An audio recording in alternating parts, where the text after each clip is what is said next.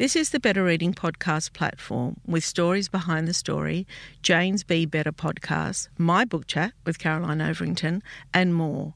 Looking for a particular podcast? Remember, you can always skip to it.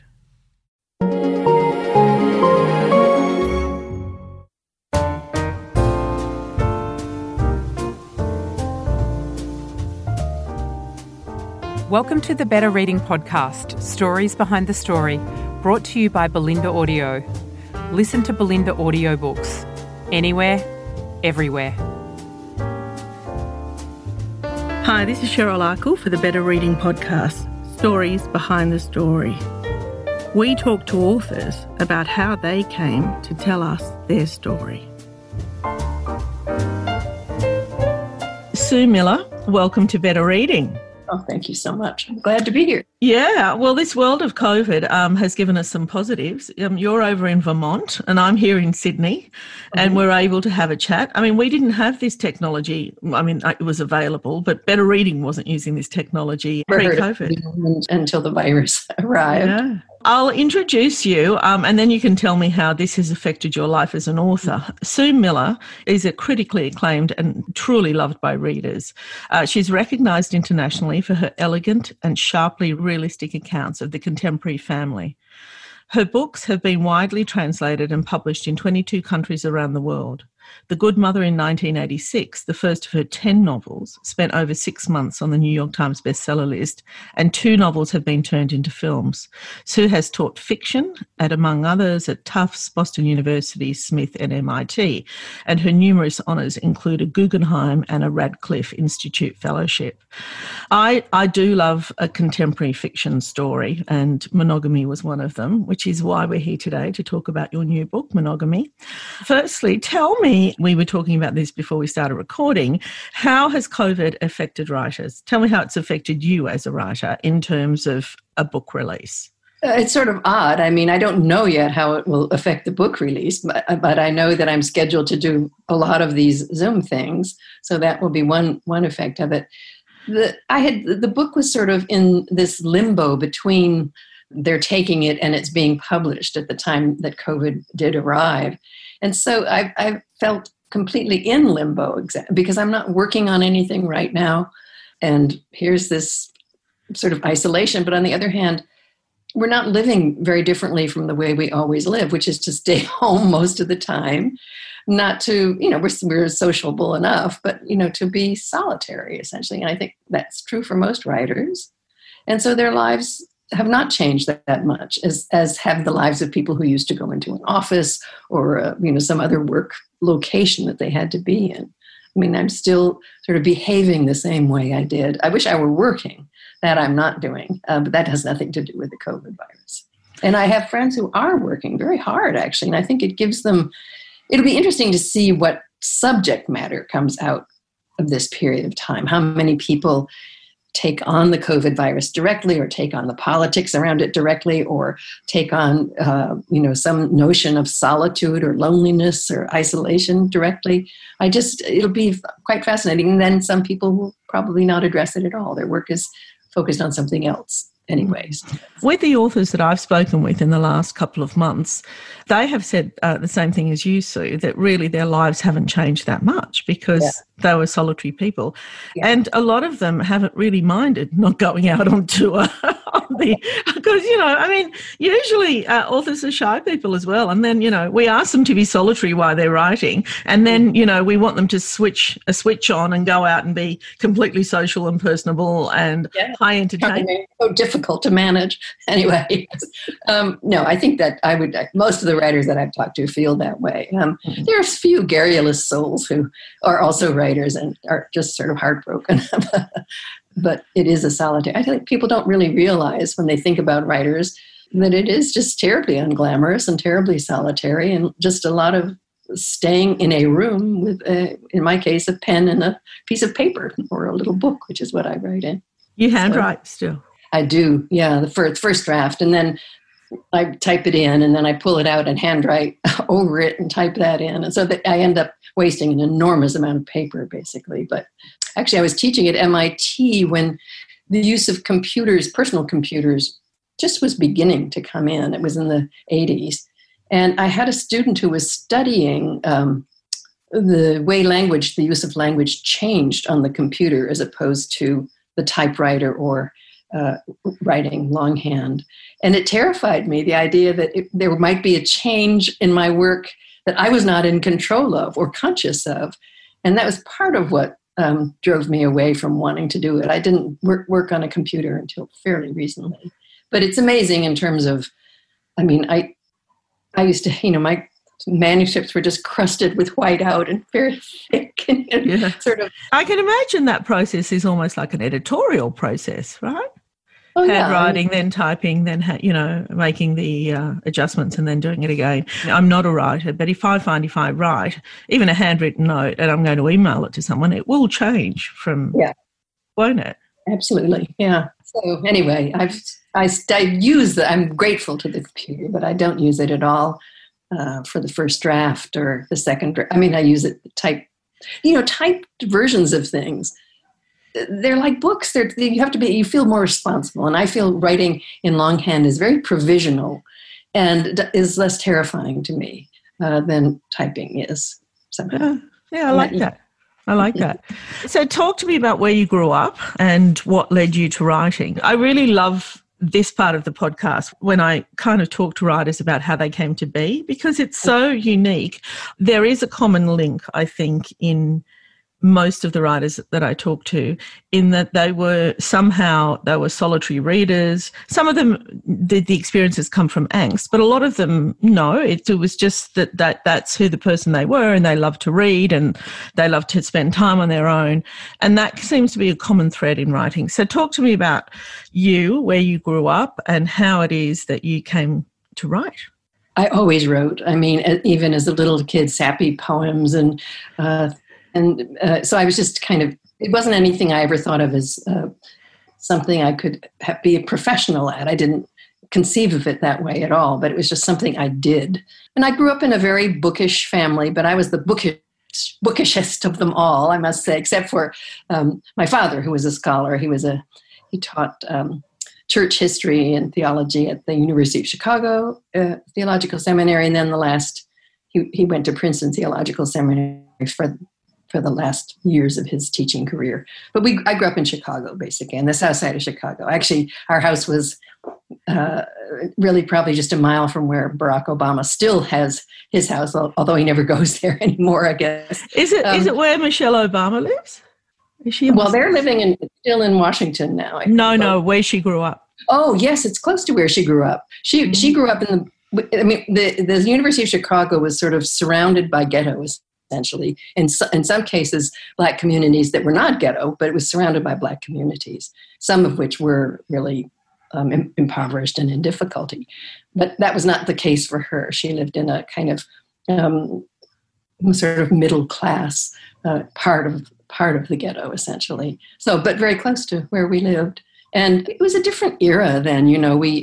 Parents didn't supervise you at all. And so you just went out and we rode bikes. We rode all the way downtown from the south side of Chicago sometimes.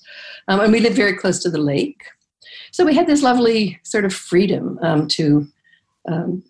there were tons of kids in the street. It was sort of the post-war era, and we sort of were in charge of ourselves. What's more, the parents all drank a whole lot in that period of time. It was, the late 40s into the 50s. And and there were all these people, faculty up and down the street. So they'd be in and out sort of drinking away at the end of the afternoon. And you'd have to go find them to get them to come home and make your dinner, sort of essentially. Anyway, I usually got sent. They said, my brother and my sister, not my younger brother, you go down and get her. So that was my job, to interrupt the ongoing and everlasting cocktail party.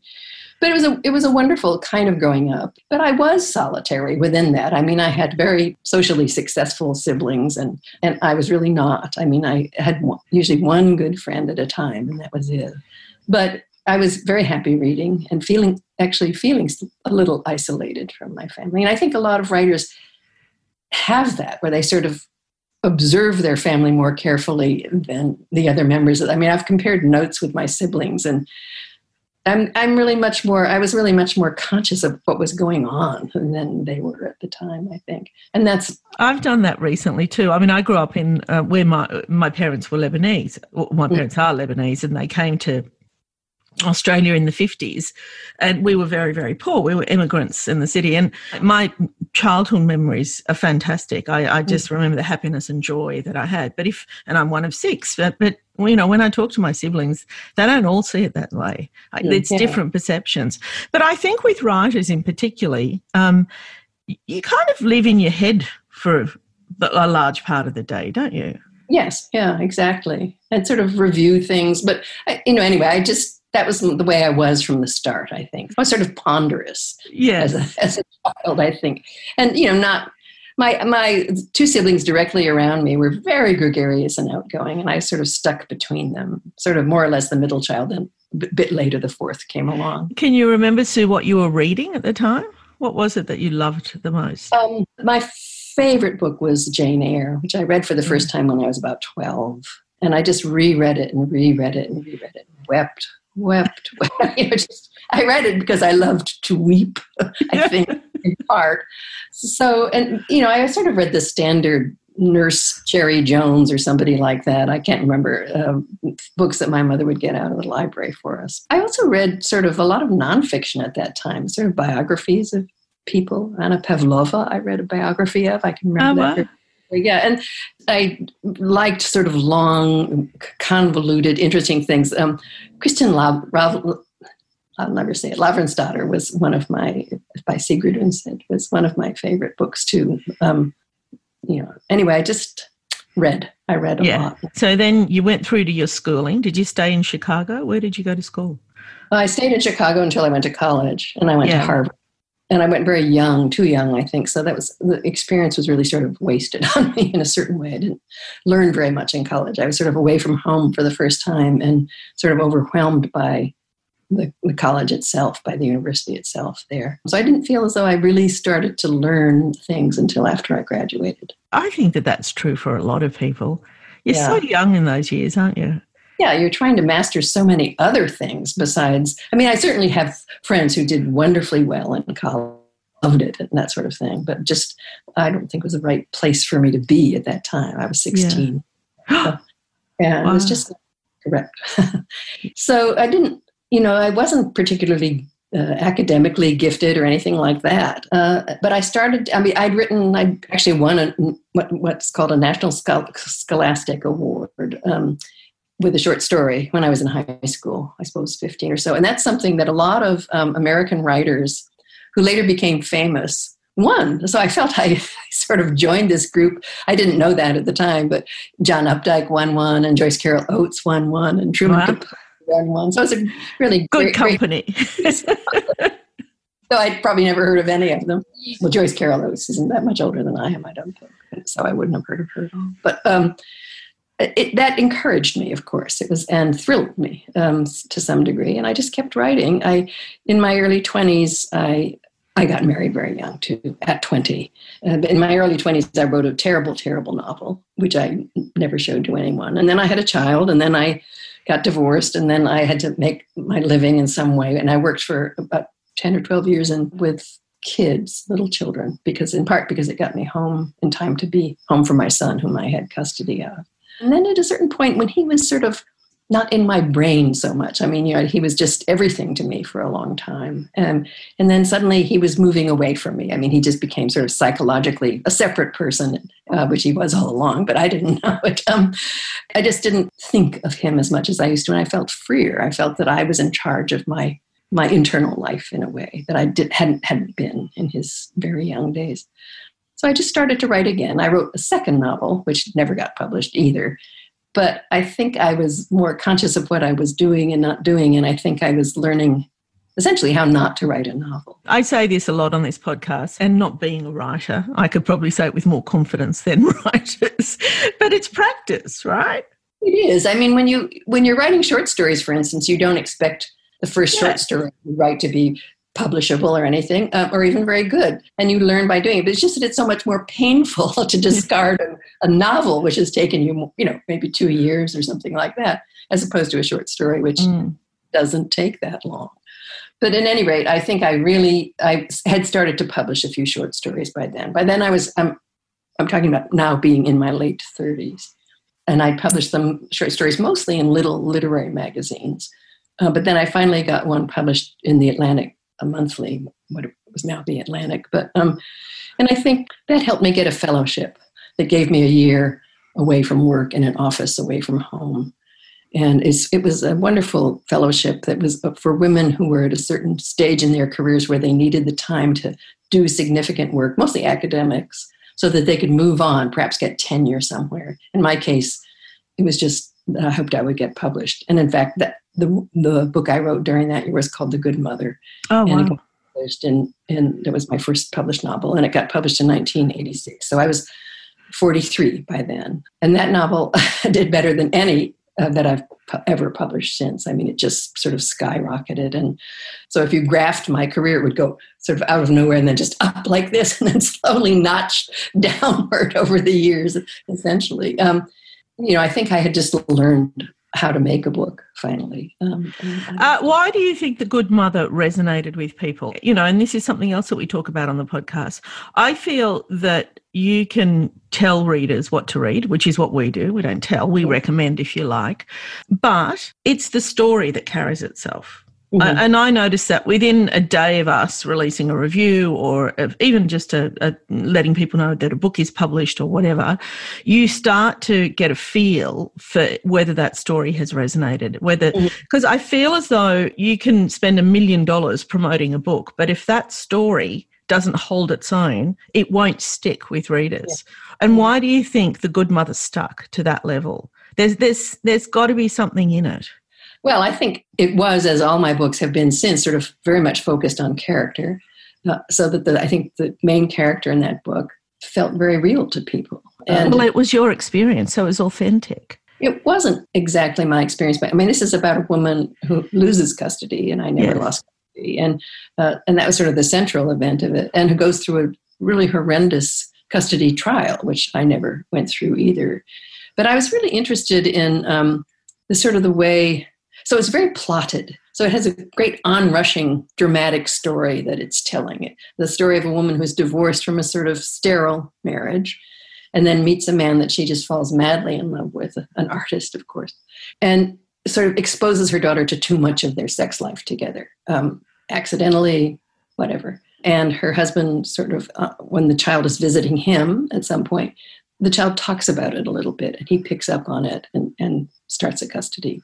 So there's that's sort of the way it launches itself. Then there's actually multiple courtroom scenes as this custody suit continues. And I really did a lot of research on that and went and sat on in civil trials in Cambridge, Massachusetts, and just watched horrible events happen in people's lives as I just sat there taking notes.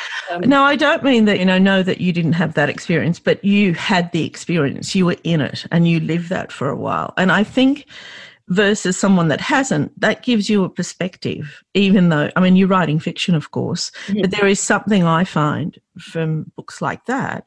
The last time it happened to me is when I read Anne Pratchett's Commonwealth. Do you read that? I love that book. Yeah. There is an essence of truth in that fiction. There is something that's come from her and her observation in her life that brings the fiction story an authenticity, if you like. And I think The Good Mother is that.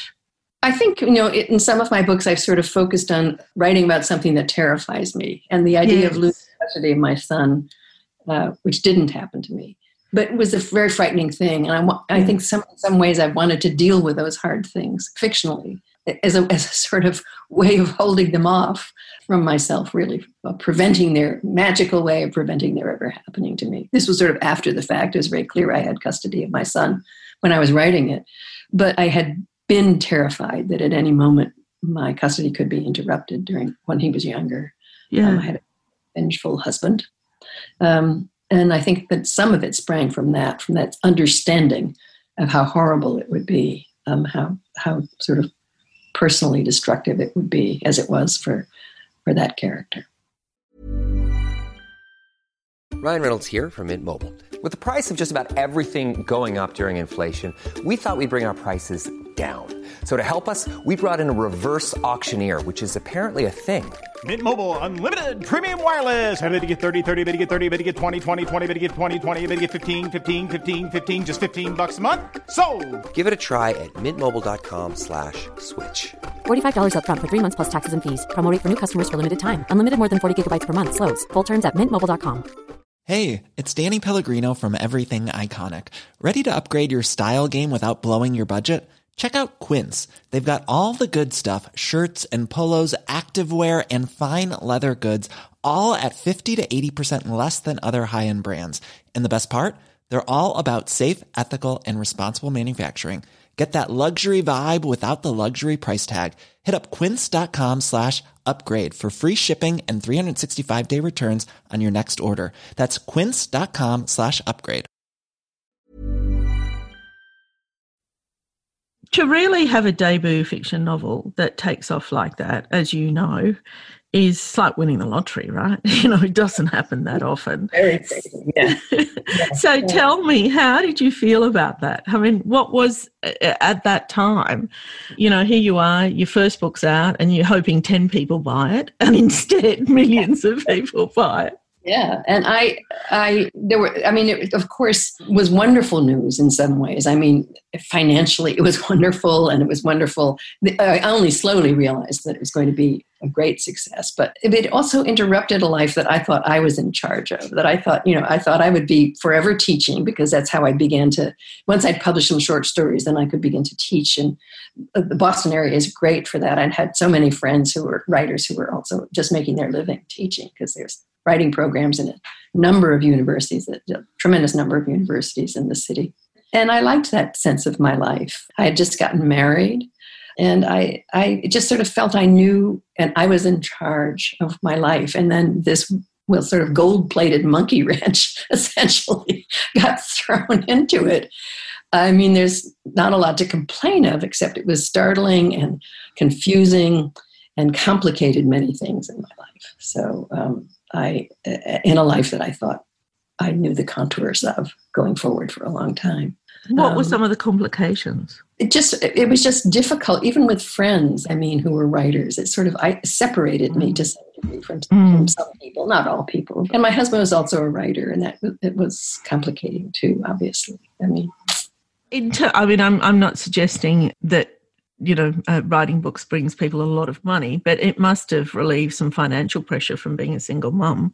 Oh, absolutely. Yeah. I was just always trying to get a job at this college and that college, and trying to put enough of them together, because you didn't make much teaching a semester, to sort of make a way below average income. So it relieved all of that. Plus, I bought a whole new bunch of underwear, which I think it's underwear that it was just practically falling off my body. So anyway, lovely, elastic. Lovely. Yeah, lovely. I like that. So then there lies another problem. How do you write a second book? That's a problem. It was and it wasn't. I knew I didn't want to write that same kind of book again. Sort of, I was stuck in a first person, so I was inside just one person's perspective the whole time. So I set out to write something very, very different, and I did.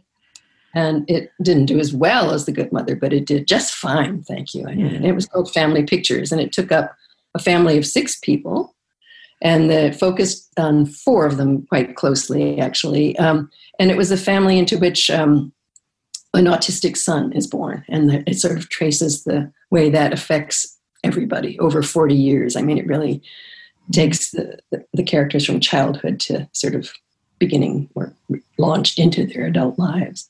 So it couldn't have been more different. And it took a long time to write. I think it was, the first book that I had written that was anything like that was that complicated. And then also my father was very ill then and dying of Alzheimer's disease and so forth. And I was the one kind of not in charge of him, because he was in a place which was taking care of him. But I was the one sibling that was close to him, physically could get to him every day. And the others are, in the American way, scattered all over the country. And he had to be by one of us, and I was the one. So it just was a hard time, but also I mean, I had the work, which was nice to be able to return to it. So I'm trying to imagine it. So you've had this huge success with your first novel, and then you're writing the second. People talk about writer's block, and there's anxiety, and there's all sorts of things. But I'm kind of interpreting your response as that you put that to one side, and then you started like from the beginning again. Yes, yeah. And there was a lot of research to be done, and a lot of characters to manage, and then a lot of decisions to make as I was going along. So it was completely took over my life, that book, for those years, of course, for my life with my father and my son and my husband. But I was just utterly committed to him. And one of the ways that I work is to make a huge amount of notes beforehand, a huge number of notes, and to really sort of figure out what I want the book to do, what I want it to mean, if I can manage that. And so I just feel very committed to each book before I start to really work on it. And I was just completely believed in that book and committed to it. So as I had with A Good Mother, and as I've done with others too, so that when I do hit bumps in the writing or something terrible like my father's death happens in the middle of it, I have this thing I want to do that's already there in my own mind. Because of the amount of... Have you ever kind of had a book in your head and done the research and written the notes, and then it didn't happen? Like it didn't become the story that you wanted it to be? I mean, even with Family Pictures, my second novel, I got about 200 pages in and showed it to my literary agent, and then also to my husband, both of whom really had to say, this isn't working the way you want it to do. And I just was crushed. Wept, but I knew that I wanted to make it work. So I just put that all aside and sort of came at it from a different angle entirely. Began it in a different place, but it was all the same characters, and it was the same sort of long story of this family. It's just that I had started it before the drama of the family began, essentially. Yeah. It just started in a different place. Talk to me about monogamy. I mean, huge subject, I've got to say. But in reading it, to me, it's about reflection as well. Reflection as an adult woman. Well, it actually came from the experience of my father, in effect, because I wrote a book about him after his death. It took me 10 years, and I would stop and turn back to fiction, which I just was so grateful for, because it was really hard to write that book for many reasons, including that it was a very sorrowful book, but I didn't know how to structure it. Basically, I didn't know it was a complicated book. But at any rate, in doing the sort of the research for that and talking to my father's friends and getting letters from them and then looking through his papers and so forth, I just came to sort of understand him in a different way. I had a kind of new acquaintance with him, as it were. It just was so interesting to me to sort of feel as though he had been in touch with me somehow in a way after his death, and that had changed my sense of him, and it had changed, of course, my sense of myself as his daughter. And I wanted to sort of write about that experience. I had no idea how to do it, really. But that was what was central in this book for me, was sort of the very end of it in a certain way, when Annie sort of discovers through her sorrow a different way of thinking about everything. And so that's what I mean when I say that it comes from somebody like a maturity, I think. You couldn't have written that book 20 years ago, could you? Probably not, no. No, because you look at it differently from a perspective of your own experience, don't you? Yeah, I think so. Yeah. At any rate, I made a false start on this one, too. And you did? I did. I was writing in Annie's voice after the main character, Graham, had died. And it's not giving away too much to say the Graham, of course, of the book. So that the first person narrative was sort of saturated in sorrow, and it kind of didn't have very much energy. And so I just stopped and then decided I would start with Graham alive. And his energy sort of lifted me up. I mean, I enjoyed writing about him, and I realized that I needed that, sort of pleasure in him, and, just liking him as much as I did and wanting to write about him in order to make the rest of it work. So he really starts the book, in effect. You're sort of with him as he's just thinking about things and getting ready to go meet, to his work at his bookstore, which he loves, and to meet a friend for lunch and to talk about mistakes he's made and resolve to be a better person. And you sort of get a lot of Annie in that too. You get a sense of their marriage from the start, the way they're sort of worried about each other, but you get a sense of their great love for each other in the nature of the worrying and the concern. So it worked. I needed to sort of rethink my way into the material in order to make it work. And from then on, I felt just fine. Did I read somewhere that it took you 6 years to write this? It did, yeah. And is that normal for you? Can't no, be. Not Can't because you'd be 100 now, would you? I'm getting up there. The Family Pictures, the second novel, actually took 4 years. But this was unique. And some of it is that I have a granddaughter now, and so she comes and stays for long periods of time, and that's that. I mean, I'm not doing any work then. And then also my son lost custody of her, and her mother really took her away in the night and took her to Germany, where her mother's from. So there was just this horrendous shock, and there was a custody trial in this case years after my imagined one. I mean, in a sort of horrible coincidence. And now she lives in Germany with her mother, but it's fine in the end. But it was just incredibly painful and just very preoccupying. And how old is she? He's now 12. Oh, lovely. Yeah, nice age. Yeah, it is. And, she's just been in the States we barely got her out of Germany because we're such a sort of pariah nation at this point. But my son, there's a couple of reasons why an American person can come into the country, which we weren't sure he would be allowed to do. And then it was, everything was allowed. That seemed very wise and on their part, the German government. He went over and got her and brought her back, and she was with us for 6 weeks. And then she had to be, as soon as she got back, she had to be tested before she could begin school, but she was fine. Well, that's distracting, isn't it? It's the ebbs and flows of your life that creates the experience in the fiction, isn't it? It is, exactly, yeah.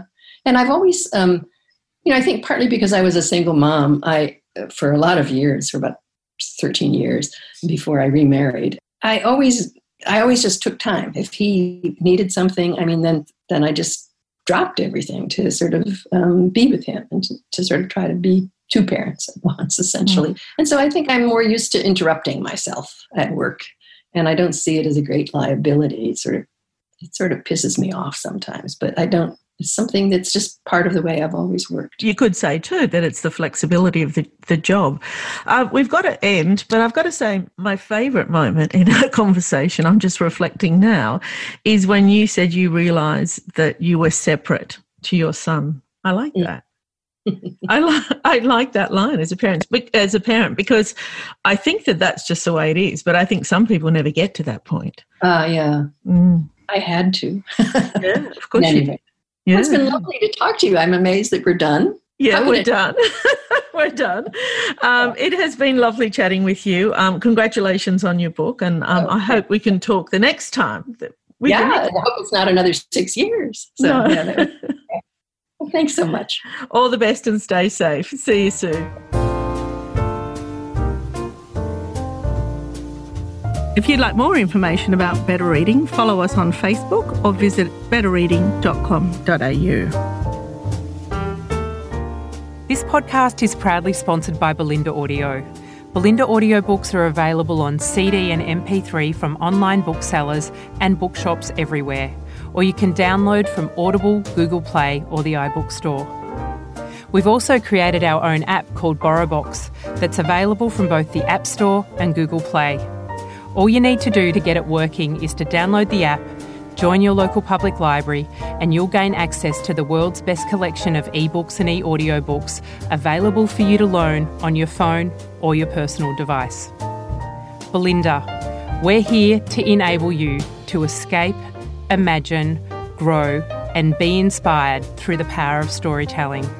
Belinda Audiobooks. Anywhere, everywhere.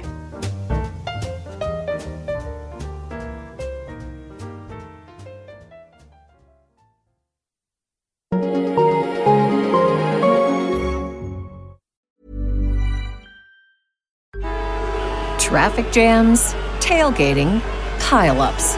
Ugh, the joys of driving. How could it get worse?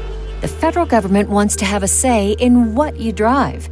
That's right. The Biden administration's EPA is pushing mandates that would ban 2 out of every 3 vehicles on the road today. Don't let Washington become your backseat driver. Protect the freedom of driving your way. Visit EnergyCitizens.org. Paid for by the American Petroleum Institute. If you enjoyed this podcast, leave us a review and check out the other podcasts on the Better Reading Network.